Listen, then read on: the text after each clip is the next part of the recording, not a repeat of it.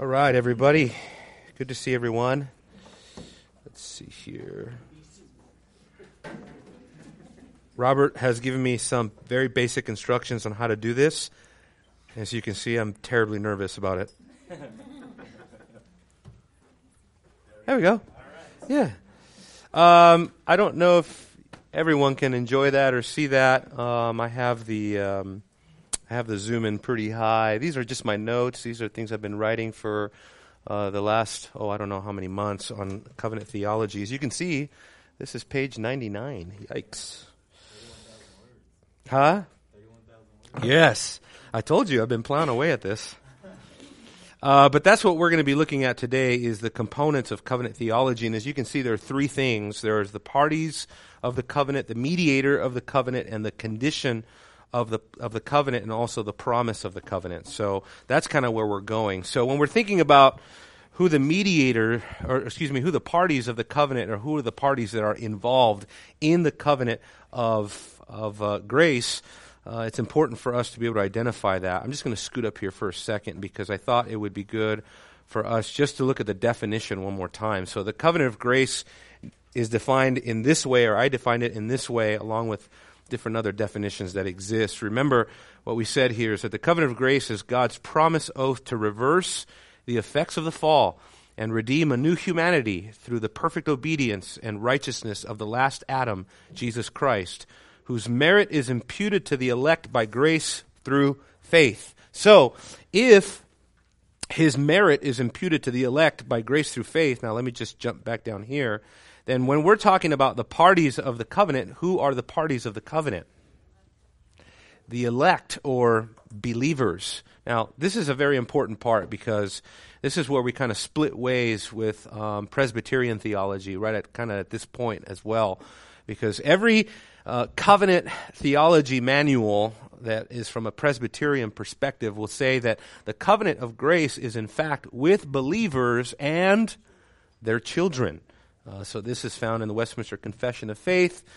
This is found in most standard systematic theologies that formulate the covenant of grace and talk about that. What would be some of the problems with saying that the covenant of grace is actually with believers and their children? What are some of the problems that we would encounter with that? Yes, ma'am.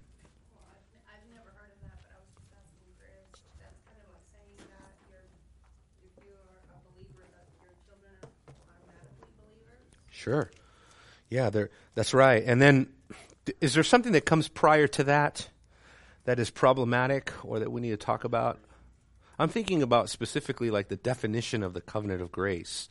You know what I mean? Because I think it really boils down to what is your definition of the covenant of grace. If you define it in non-salvific terms, then I guess you can say, that it is possible for unbelieving children to be in the covenant of grace. But that's not what the covenant of grace is saying, right? That's not what the promise in Genesis chapter 3, verse 15 is really telling us. And then all the subsequent promises that are connected to that. I find it amazing. I was studying this week that I was studying New Covenant theology. I was studying the standard work on New Covenant theology. This is kind of recognized today. It's by Peter Gentry and Stephen Wellum, two scholars from Southern, from Albert Mohler's seminary. Again, I told you this before, that dispensationalism and New Covenant theology do not recognize a covenant of grace. They do not believe that it exists, right? And so in looking at that manual, I actually identified several places where Kingdom Through Covenant, the big volume that was written on that, where they actually, number one, they don't even treat Genesis 3:15. They don't even do an extensive exposition of Genesis 3:15. They kind of make a reference to it, but they don't really interact with the verse directly, which I thought was extremely telling. I thought, how do you write a 1,000-page book on covenant theology and don't interact with Genesis 3:15 in any meaningful way? You know what I mean? And then they have a condensed book called Progressive Covenantalism, which is kind of a summary of that giant book. Okay, and in that book, they don't even address Genesis 3:15. They don't even talk about the covenant of grace. They don't even get into it at all. They begin, that little book, they begin with Abraham. So they begin right with the Abrahamic covenant. They just skip everything prior to that, which I thought was really interesting. But when we're talking about the definition of the covenant of grace, and we are saying that the covenant of grace is salvific, well, then we're already presupposing who the parties of the covenant of grace are going to be, right? So when God says, turn there, Genesis chapter 3, verse 15. Genesis chapter 3, verse 15. Of course, this is a huge text, right? But it says, I will put enmity between you and the woman, and between your seed and her seed. He shall bruise you on the heel, and you shall bruise him on. He shall bruise you on the head, and you shall bruise him on the heel. I mean, this is kind of an enigmatic promise. It's initially very primitive, very mysterious. And there's not a whole lot of specificity here. There's just a general promise that we know later the Bible informs this promise to be exactly what it is. So what happens is that there's an introduction of the seed theology in the book of Genesis. We get introduced to the seed. And who is the seed of the woman? There are two aspects to that. There is what we can call the seed in general, and then there is the seed in particular. The seed in general would be maybe what we could call the corporate seed of the woman, which that would refer to the people. And then there is the seed in particular, or the seed in an individual sense, right? Because notice that the progression. It says that I will put enmity between your seed and her seed.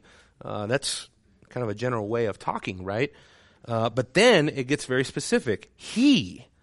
So all of a sudden, the seed is identified with an individual.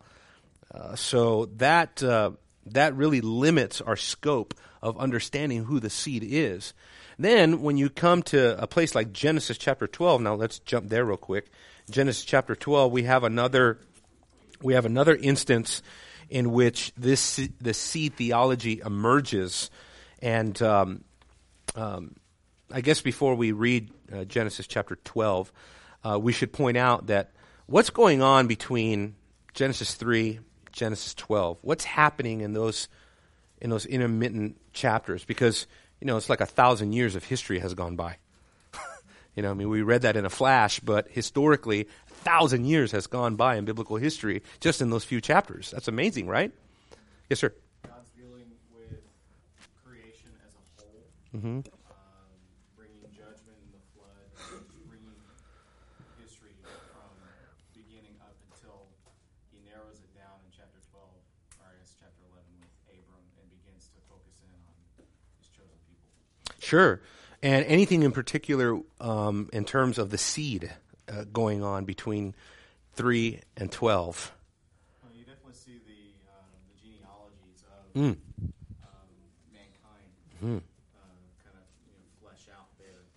Right. It brings out.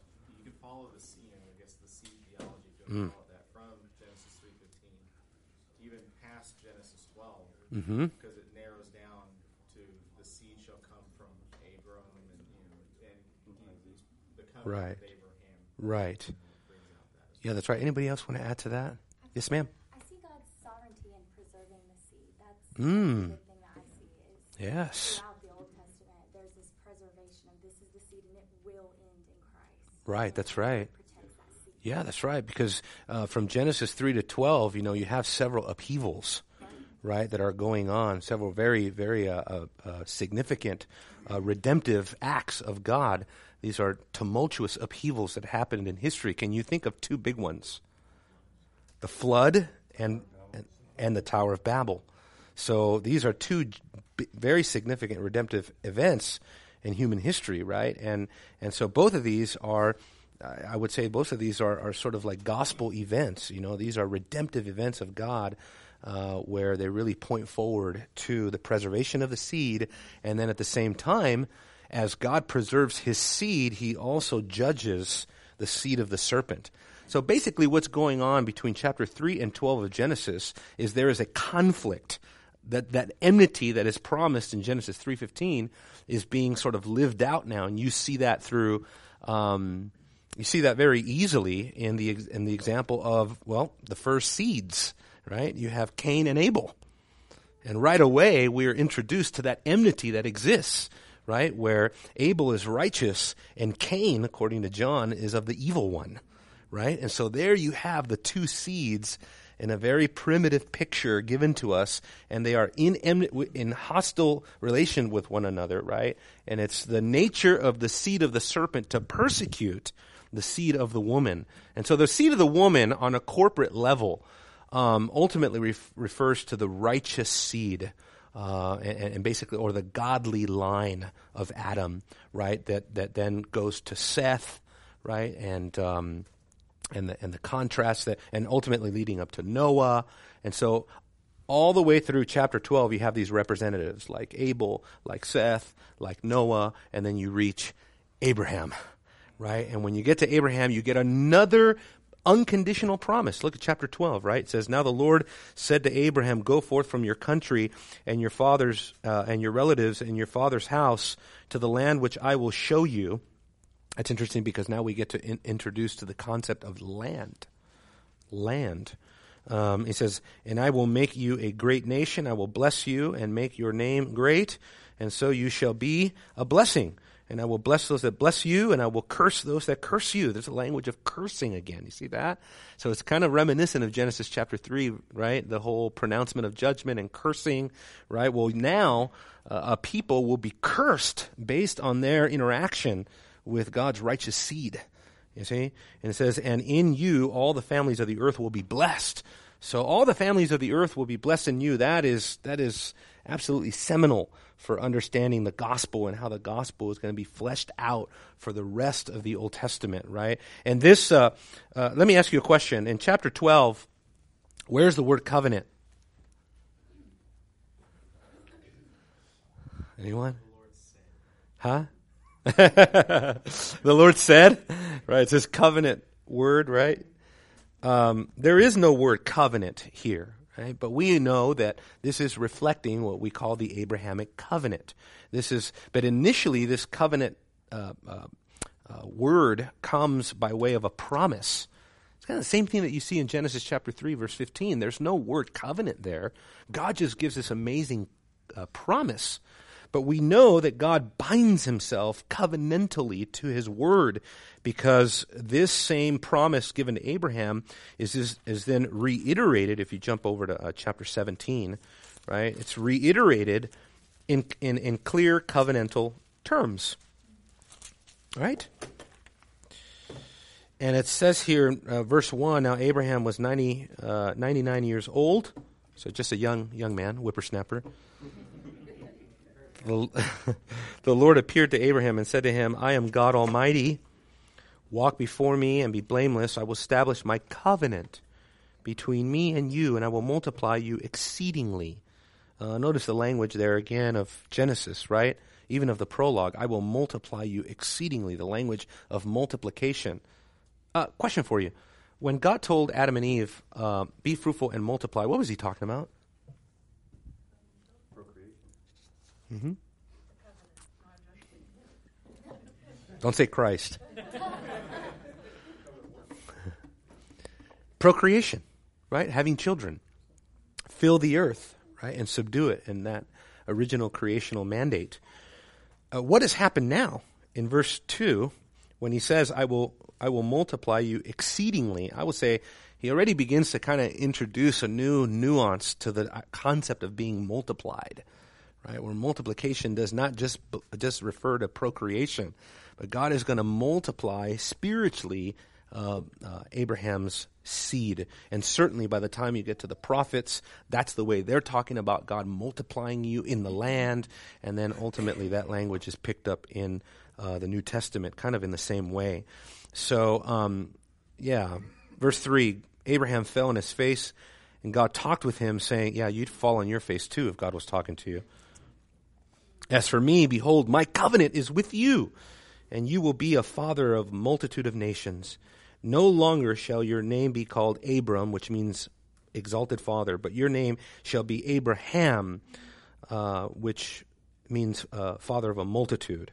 And he says, "For I will make you a father of a multitude of nations." So that promise that now takes on a covenant, a formal covenant bond, right, is exactly the promise that is connecting us to the gospel, right? There's no question about that. Turn to Galatians chapter 3. Galatians chapter 3. Yeah, Galatians chapter 3. Because there it's kind of like no... this is as explicit as it gets, that when we go back to Abraham, we are thinking about the gospel, the same gospel. In other words, the Bible is teaching one organic gospel message from beginning to end, and here is Paul's proof of that, right?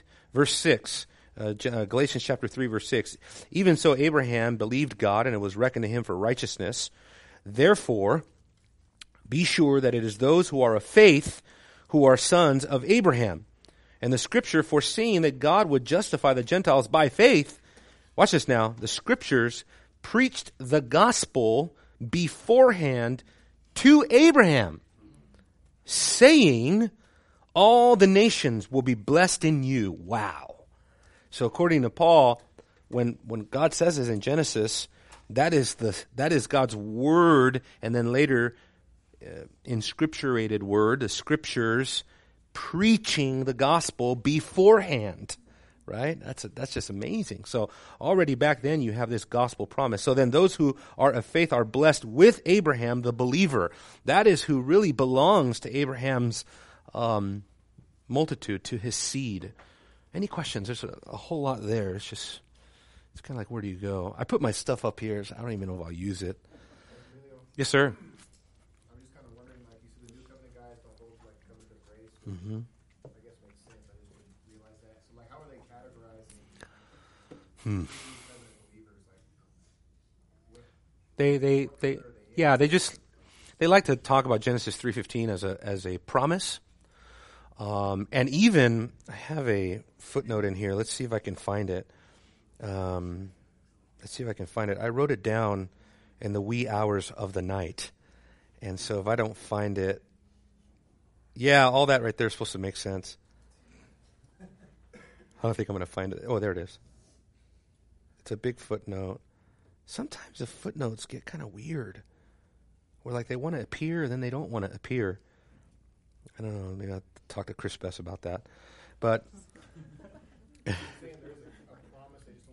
not only that, they say that the Genesis 3:15 promise drives the entire history of redemption.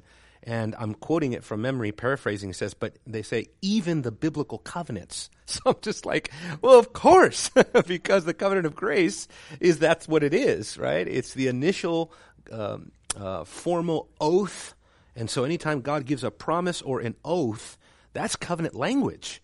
And that's found throughout the Old Testament. So when God is promising like this unilaterally to do something, he is absolutely binding himself covenantally to his word, promising to do these things. And then, again, because you have the presence of some of these components like parties, mediator, a condition, the promise that is set forth there.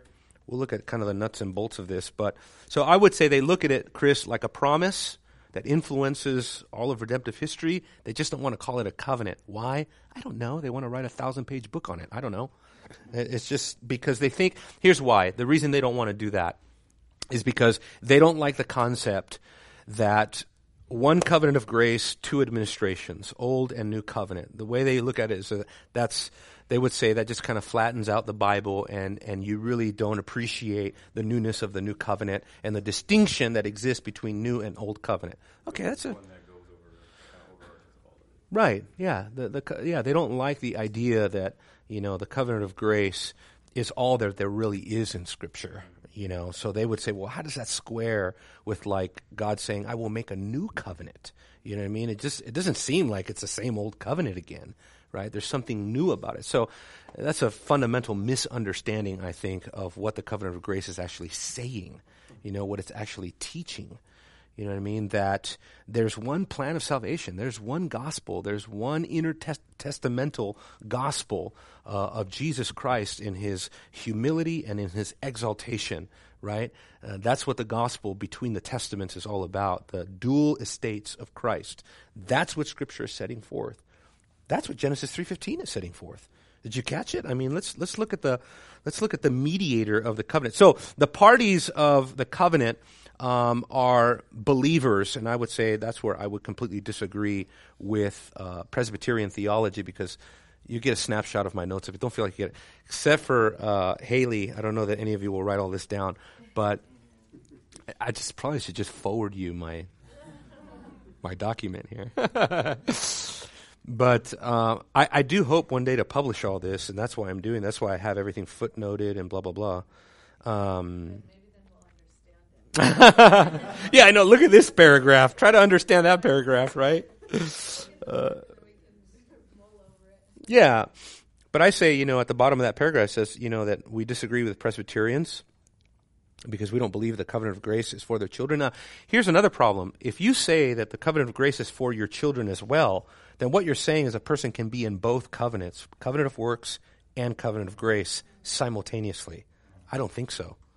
I don't think unbelievers are in both covenants simultaneously. I think that's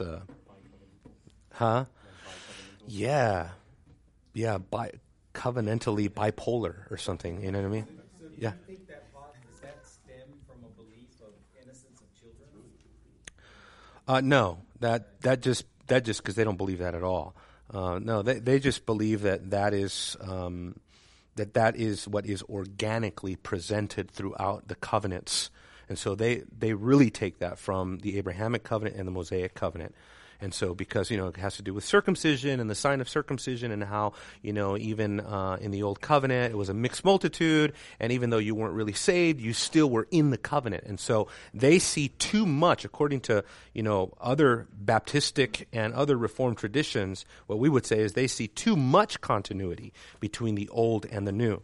And one of these days what I'll do is, and I think I've done this before, but maybe it might be helpful, but to do something like this, where you have different levels of, let's say, here is continuity, here is discontinuity. Okay, that means discontinuity. Okay, so continuity and discontinuity. So continuity, I think what would be like total continuity, right? On one extreme side of the spectrum would be something like, right? Theonomy, right? Theonomy would be an extreme expression of over-continuity, right? They would say that today we are just as bound to the old covenant as they were. Greg Bonson, I got in a friendly debate with a good friend that you all know that I won't mention, but he said, I quoted Bonson from the top of my head. I remember something.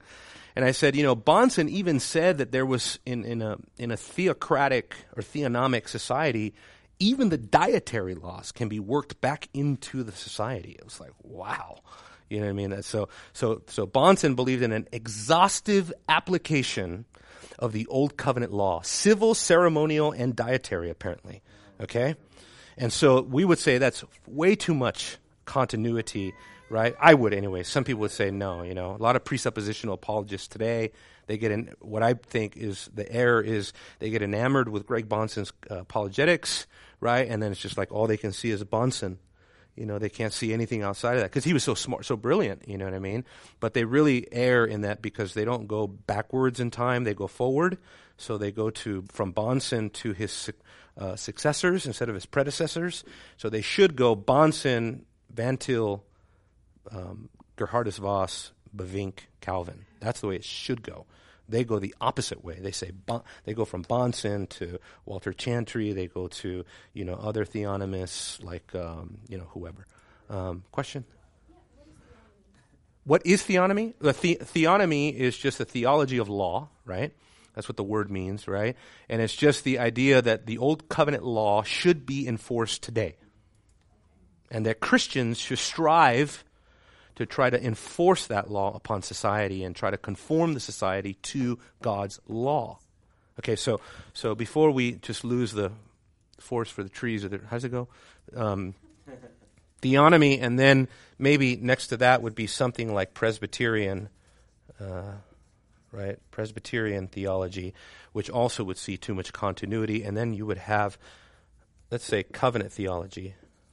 Okay, Presbyterian covenant theology. And then next to that would be something like classically Reformed Baptist, right? Covenant theology. I wasn't planning on this today. It just kind of was an idea I had to hook this up. So I could have done a chart and put it up there. Maybe I'll do that. And then after this, then you have other expressions on the spectrum. Then here's where you would have something like New Covenant theology, right? And then after that, you would have something like dispensationalism, right? Something like that. So that's the way the spectrum is operating. That's where we all are. So if you want to know where people are, here they are. So, you have Bonson over here, let's see, Presbyterian. So you would have somebody like, name a famous Presbyterian. Hodge, maybe Sproul. That's right. The Westminster guys would be here. Reformed Baptist. Who's a famous Reformed Baptist? Oh, I know. James White. He would be somewhere in the mix right here. New Covenant theology, so this would be like D.A. Carson, Piper, okay, somebody like that. And then dispensationalism, everybody all at once. Jeez!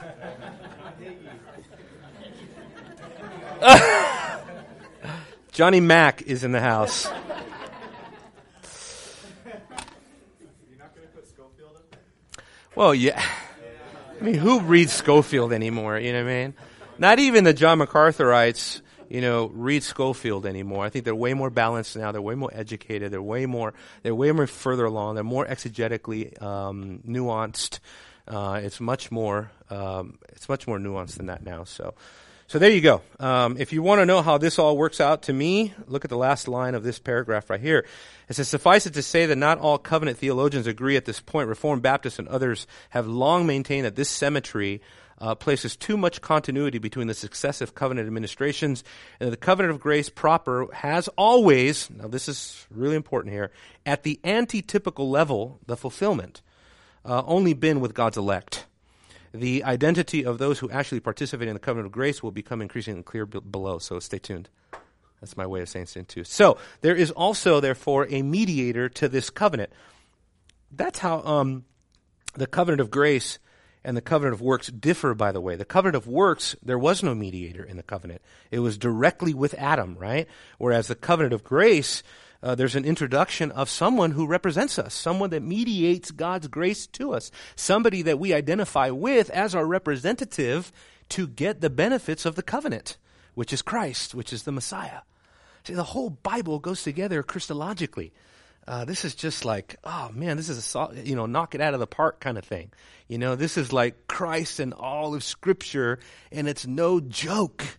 He is in all of Scripture, and all of Scripture is revealed, and it is inspired Christologically. Any questions or comments or statements on that? I really want you guys to participate today. So, anything that comes to mind with anything regarding that? No?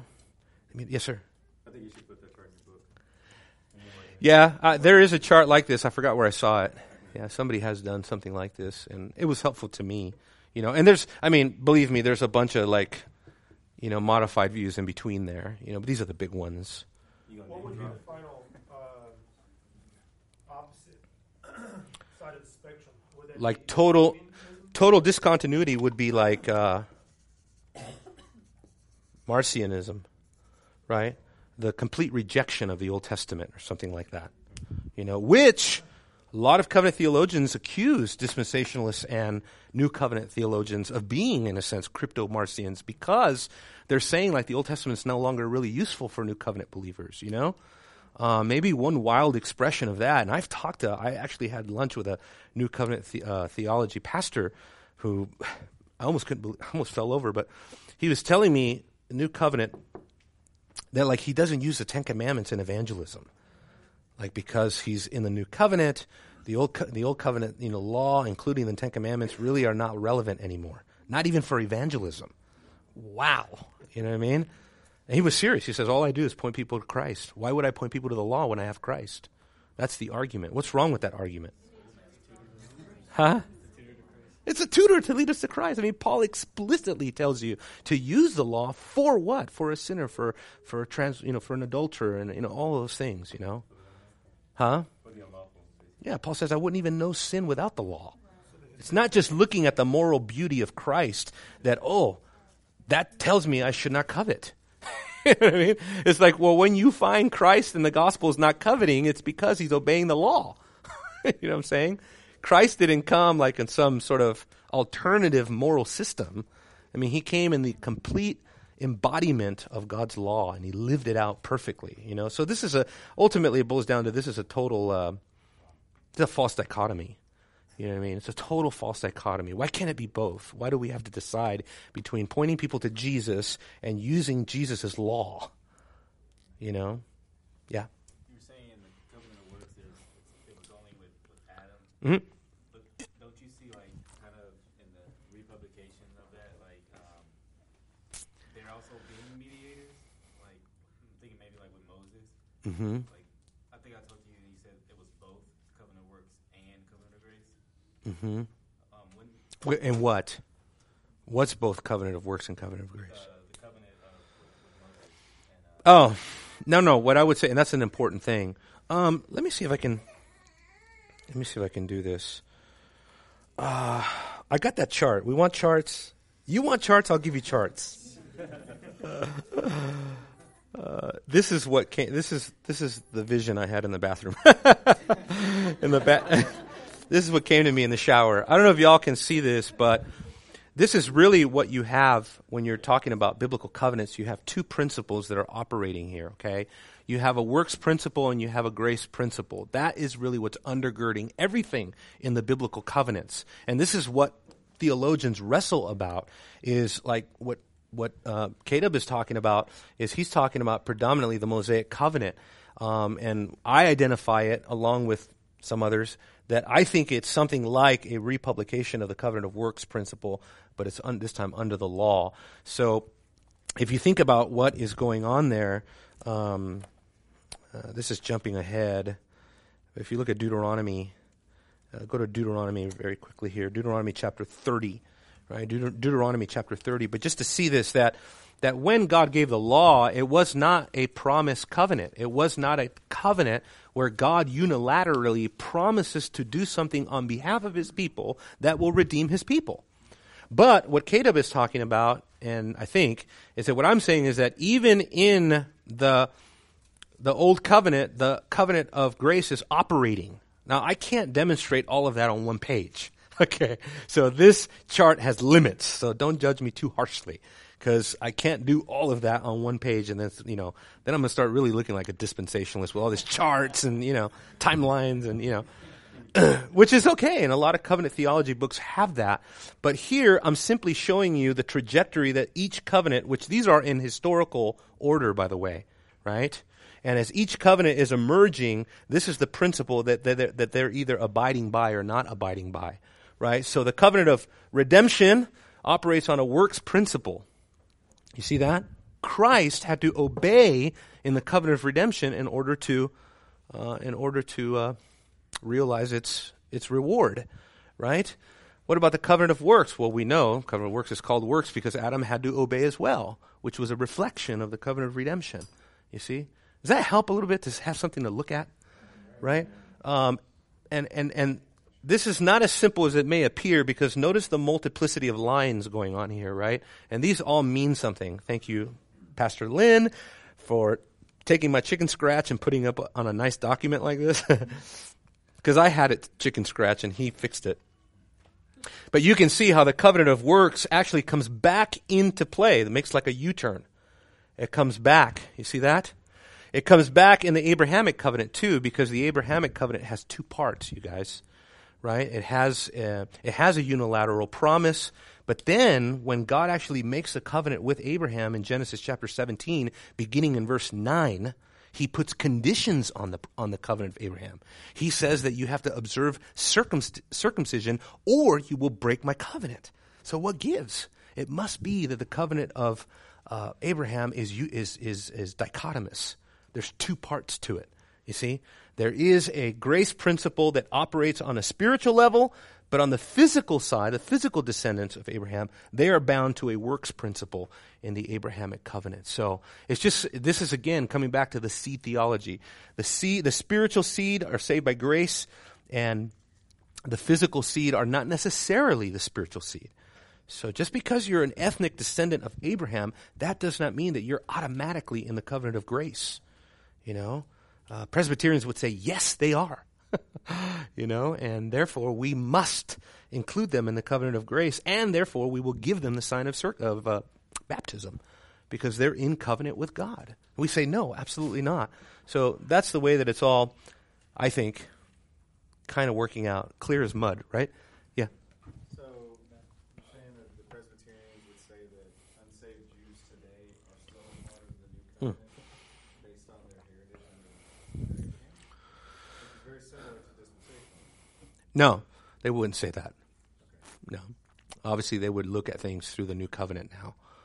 You see? So, no, they would say that that's, you know, that they're no longer, that they broke the covenant, that they are no longer, oh, no, they would, and I would probably agree with them, that the kingdom of God itself has been taken away from the Jewish people in the way that it was promised to them theocratically originally, like in Deuteronomy chapter 30, which you guys are there, right? Deuteronomy 30, I mean, you see the works principle in the covenant, in the old covenant right here. Is it getting hot in here, or is it just me? Maybe it's a television. He says, see, I have set before you life and prosperity, death and adversity. What does that remind you of? Right? God is setting before them life and death. What does that remind us of? Joshua? The what now? The garden with Adam in what covenant? Covenant of works. He looks up at the chart. Let me get my bearings straight. Right? Yeah, in the covenant of works, right? When God tells Adam, like, look, you've got all these trees you can eat, and if you eat of all these trees, you'll continue to live, right? You eat of this one tree, you will die.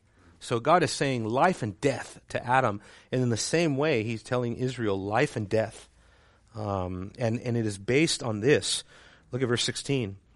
In that I command you today to love the Lord your God, to walk in his ways and keep his commandments and his statutes and his judgments, that you may live and multiply, and that the Lord your God may bless you in the land where you are entering to possess. Now, the presence of the land promise, you guys, is very important, because unlike Adam, what kind of life is being promised to the Israelites here?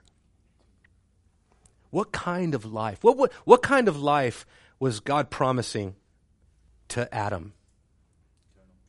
Eternal life, right?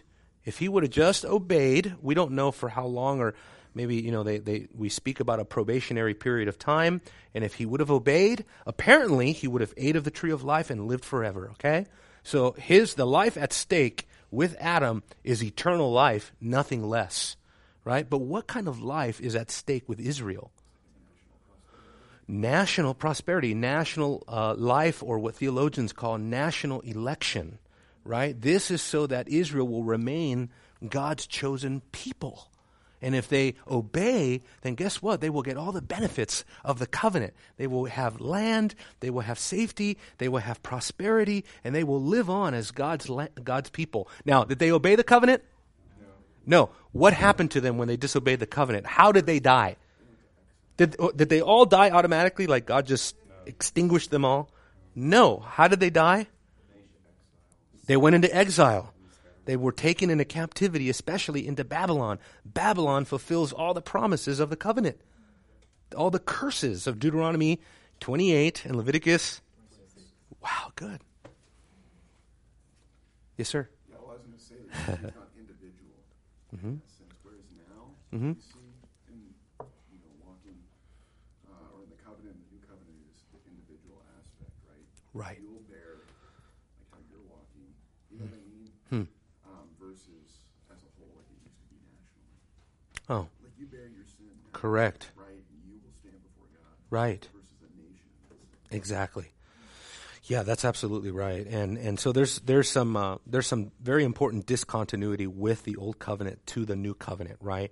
Where it's like in the old covenant, we're mainly speaking about national election. The people of Israel will remain God's chosen people. They will have the kingdom promises that God promised to them, all of those things, right? But those promises and that life is not necessarily spiritual and salvific life, right? But in the new covenant, it is. In the new covenant, it is strictly spiritual life. In the new covenant, it's not just a promise that you will continue, let's say, to be a member of a church, right? That's not the promise of the new covenant. The promise of the new covenant is that you will inherit the kingdom of God, okay? Not the earthly kingdom of Israel, the earthly type of the heavenly kingdom. It's not the typology that's promised in the new covenant. It is the fulfillment of the typology, you see? So, any questions? No silly questions. Specifically, the covenant to Abraham. Yeah. Did he himself, was he promised anything himself? Could he have gained spiritual life if he held on by faith? Or was it just His, the seed? I mean, because you're kind of separate. There's Abraham, I see the seed Christ, and then I see the nation of Israel. right. So Abraham claimed it by faith, and then he also, the seed Yeah. was also involved. What about, so why are you subtracting Israel and saying it was only a nationalistic blessing, so to speak? Why wasn't it spiritual like Abraham also? Very good question. The way that it was, the way that spiritual component is present is through the covenant of grace. So the covenant of grace is, and this is what I had a hard time doing, is showing how does the covenant of grace transcend all the covenants, because it does. In other words, the covenant of grace is operative despite whatever covenant you're in. So even if you're in the Abrahamic, the Old Covenant, the covenant of grace is still in operation, but it operates on a different principle, right? What does Paul say? The Old Covenant is not of faith, it is of law. And law is not of faith. So they were not saved by keeping any stipulations to any covenants. Man is never saved by law keeping. He's always and only saved by faith, okay, or by grace through faith. You know what I mean? Right? We just started talking about Piper being in trouble for saying a statement like that. Yeah. No, it's not. That's a profound question.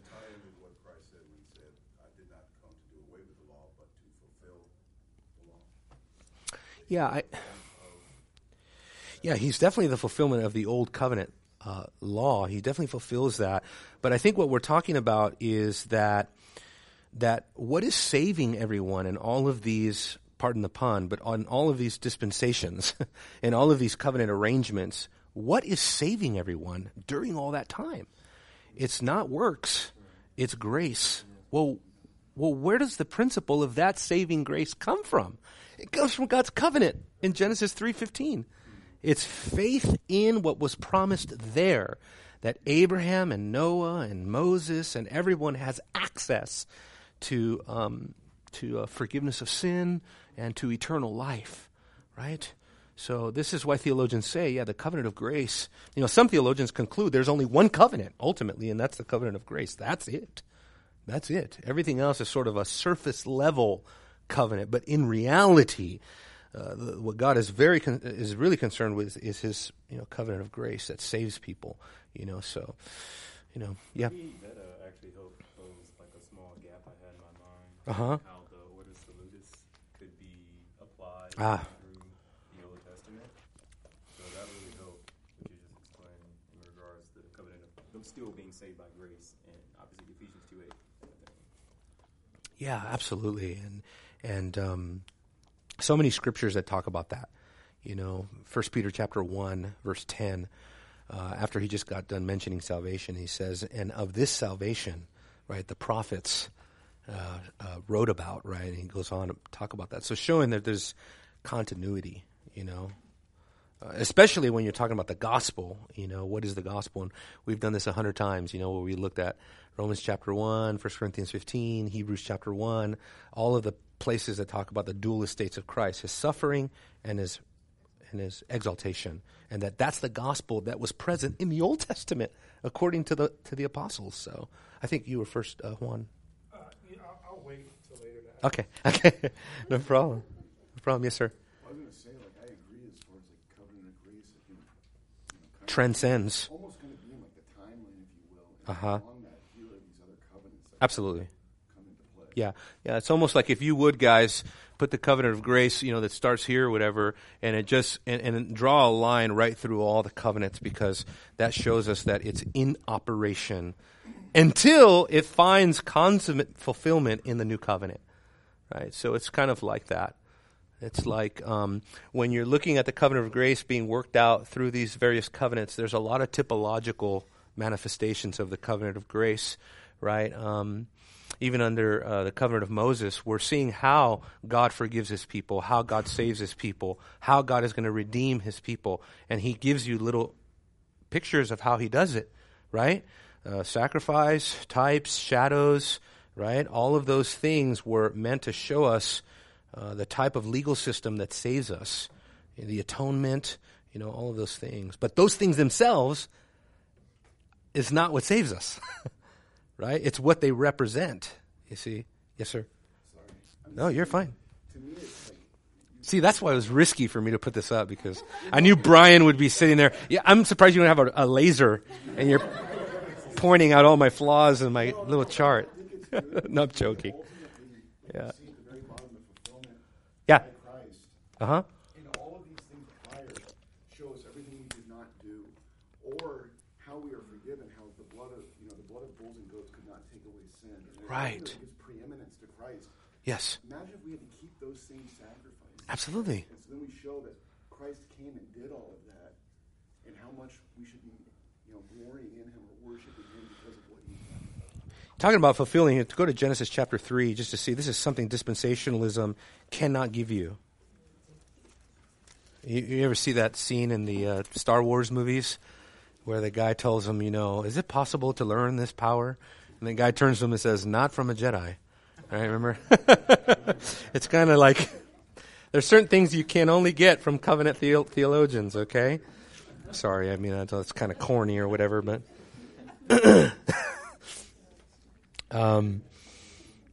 what happens after the fall, after the promise is given, after everyone is cursed, right, judiciously by God, is I think God gives us amazing pictures. It's almost like an exposition of the gospel right here, beginning in verse 20, all the way to the end of chapter 3. He says, now man called his wife's name Eve. What does your footnote says? What does the word Eve mean? What is it? Is that what your footnote says? What are you reading that from? Well, it says Eve sounds like the Hebrew for life giver. Okay, what are you reading that from?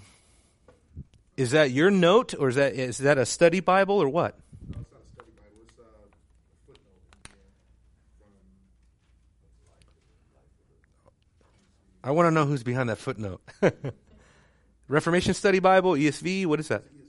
It's just an ESV? That's interesting, because that's a very theological interpretation. It's correct, I believe, but that's a very theological interpretation what's going on in that footnote. What they're saying is that it sounds like the word life giver. That's interesting, right? Because what did God just promise about the woman? That it was through her that her seed would give life, right? Basically, the life, the promise comes through her and her seed. And so some have pointed out that when Adam named his wife Eve, he was expressing a level of faith in the promise. And saying that if God says this about Eve, then I trust that it will come to pass. And the token of that is I will name her the life giver. So I think that's remarkable.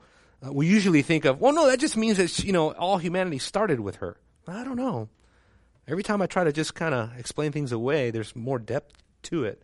But, so that's one. That's one aspect of how this section here sort of expounds on Genesis 3:15, is that it seems as if there is a primitive expression of faith already operative in the man and the woman. The other expression of that is the next verse, where he says that the Lord God made garments of skin for Adam and his wife and clothed them. Now, what did I point out about verse 21 in the past? You remember? So we have 5 minutes again. Here we go. the first sacrifice. Yeah, it is the first sacrifice, and specifically about the word clothed. Remember me talking about this before? Yep, that's right. That's exactly right. Comes from two places. It's Ephesians and Colossians. I think it's Colossians chapter 3, verse 10, and Ephesians chapter 4. I think it's verse 23. But that's where the Apostle Paul talks about put on the Lord Jesus Christ. And that Greek word is the same Greek word that the Septuagint, the Old Testament in Greek, the Septuagint writers, they use that same word, clothe, in Genesis 3:21. Right? And so what they're saying is that, did Paul know when he wrote that he was using the same word that's used in Genesis of clothing the man and the woman? Right? When he says, clothe yourself with Christ. A play on words. It was a play on words, but it was showing the typical nature of this passage, the typological nature of this passage. That 3:21 is a foreshadowing. It's a type. It's right. It's kind of showing us what is going to be necessary for people to live on in the land. Is they're going to have to be clothed ultimately with the garments that God will accept. Right? Because he didn't accept theirs, right? What happened to theirs? Notice what happened to theirs.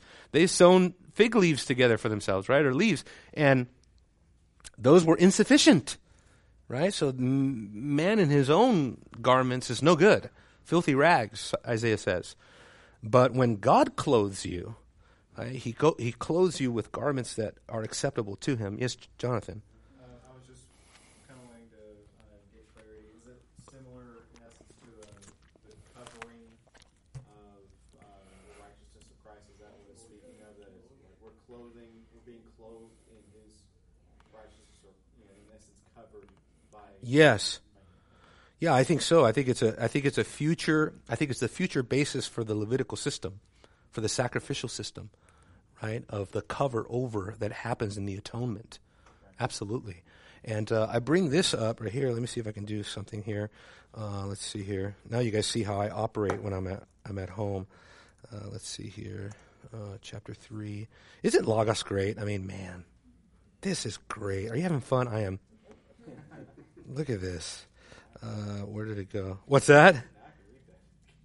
Yeah, so here he goes. Put on the new self. Look at that. Enduo. That Greek word, enduo, is the Greek word that is used here. You guys still reading?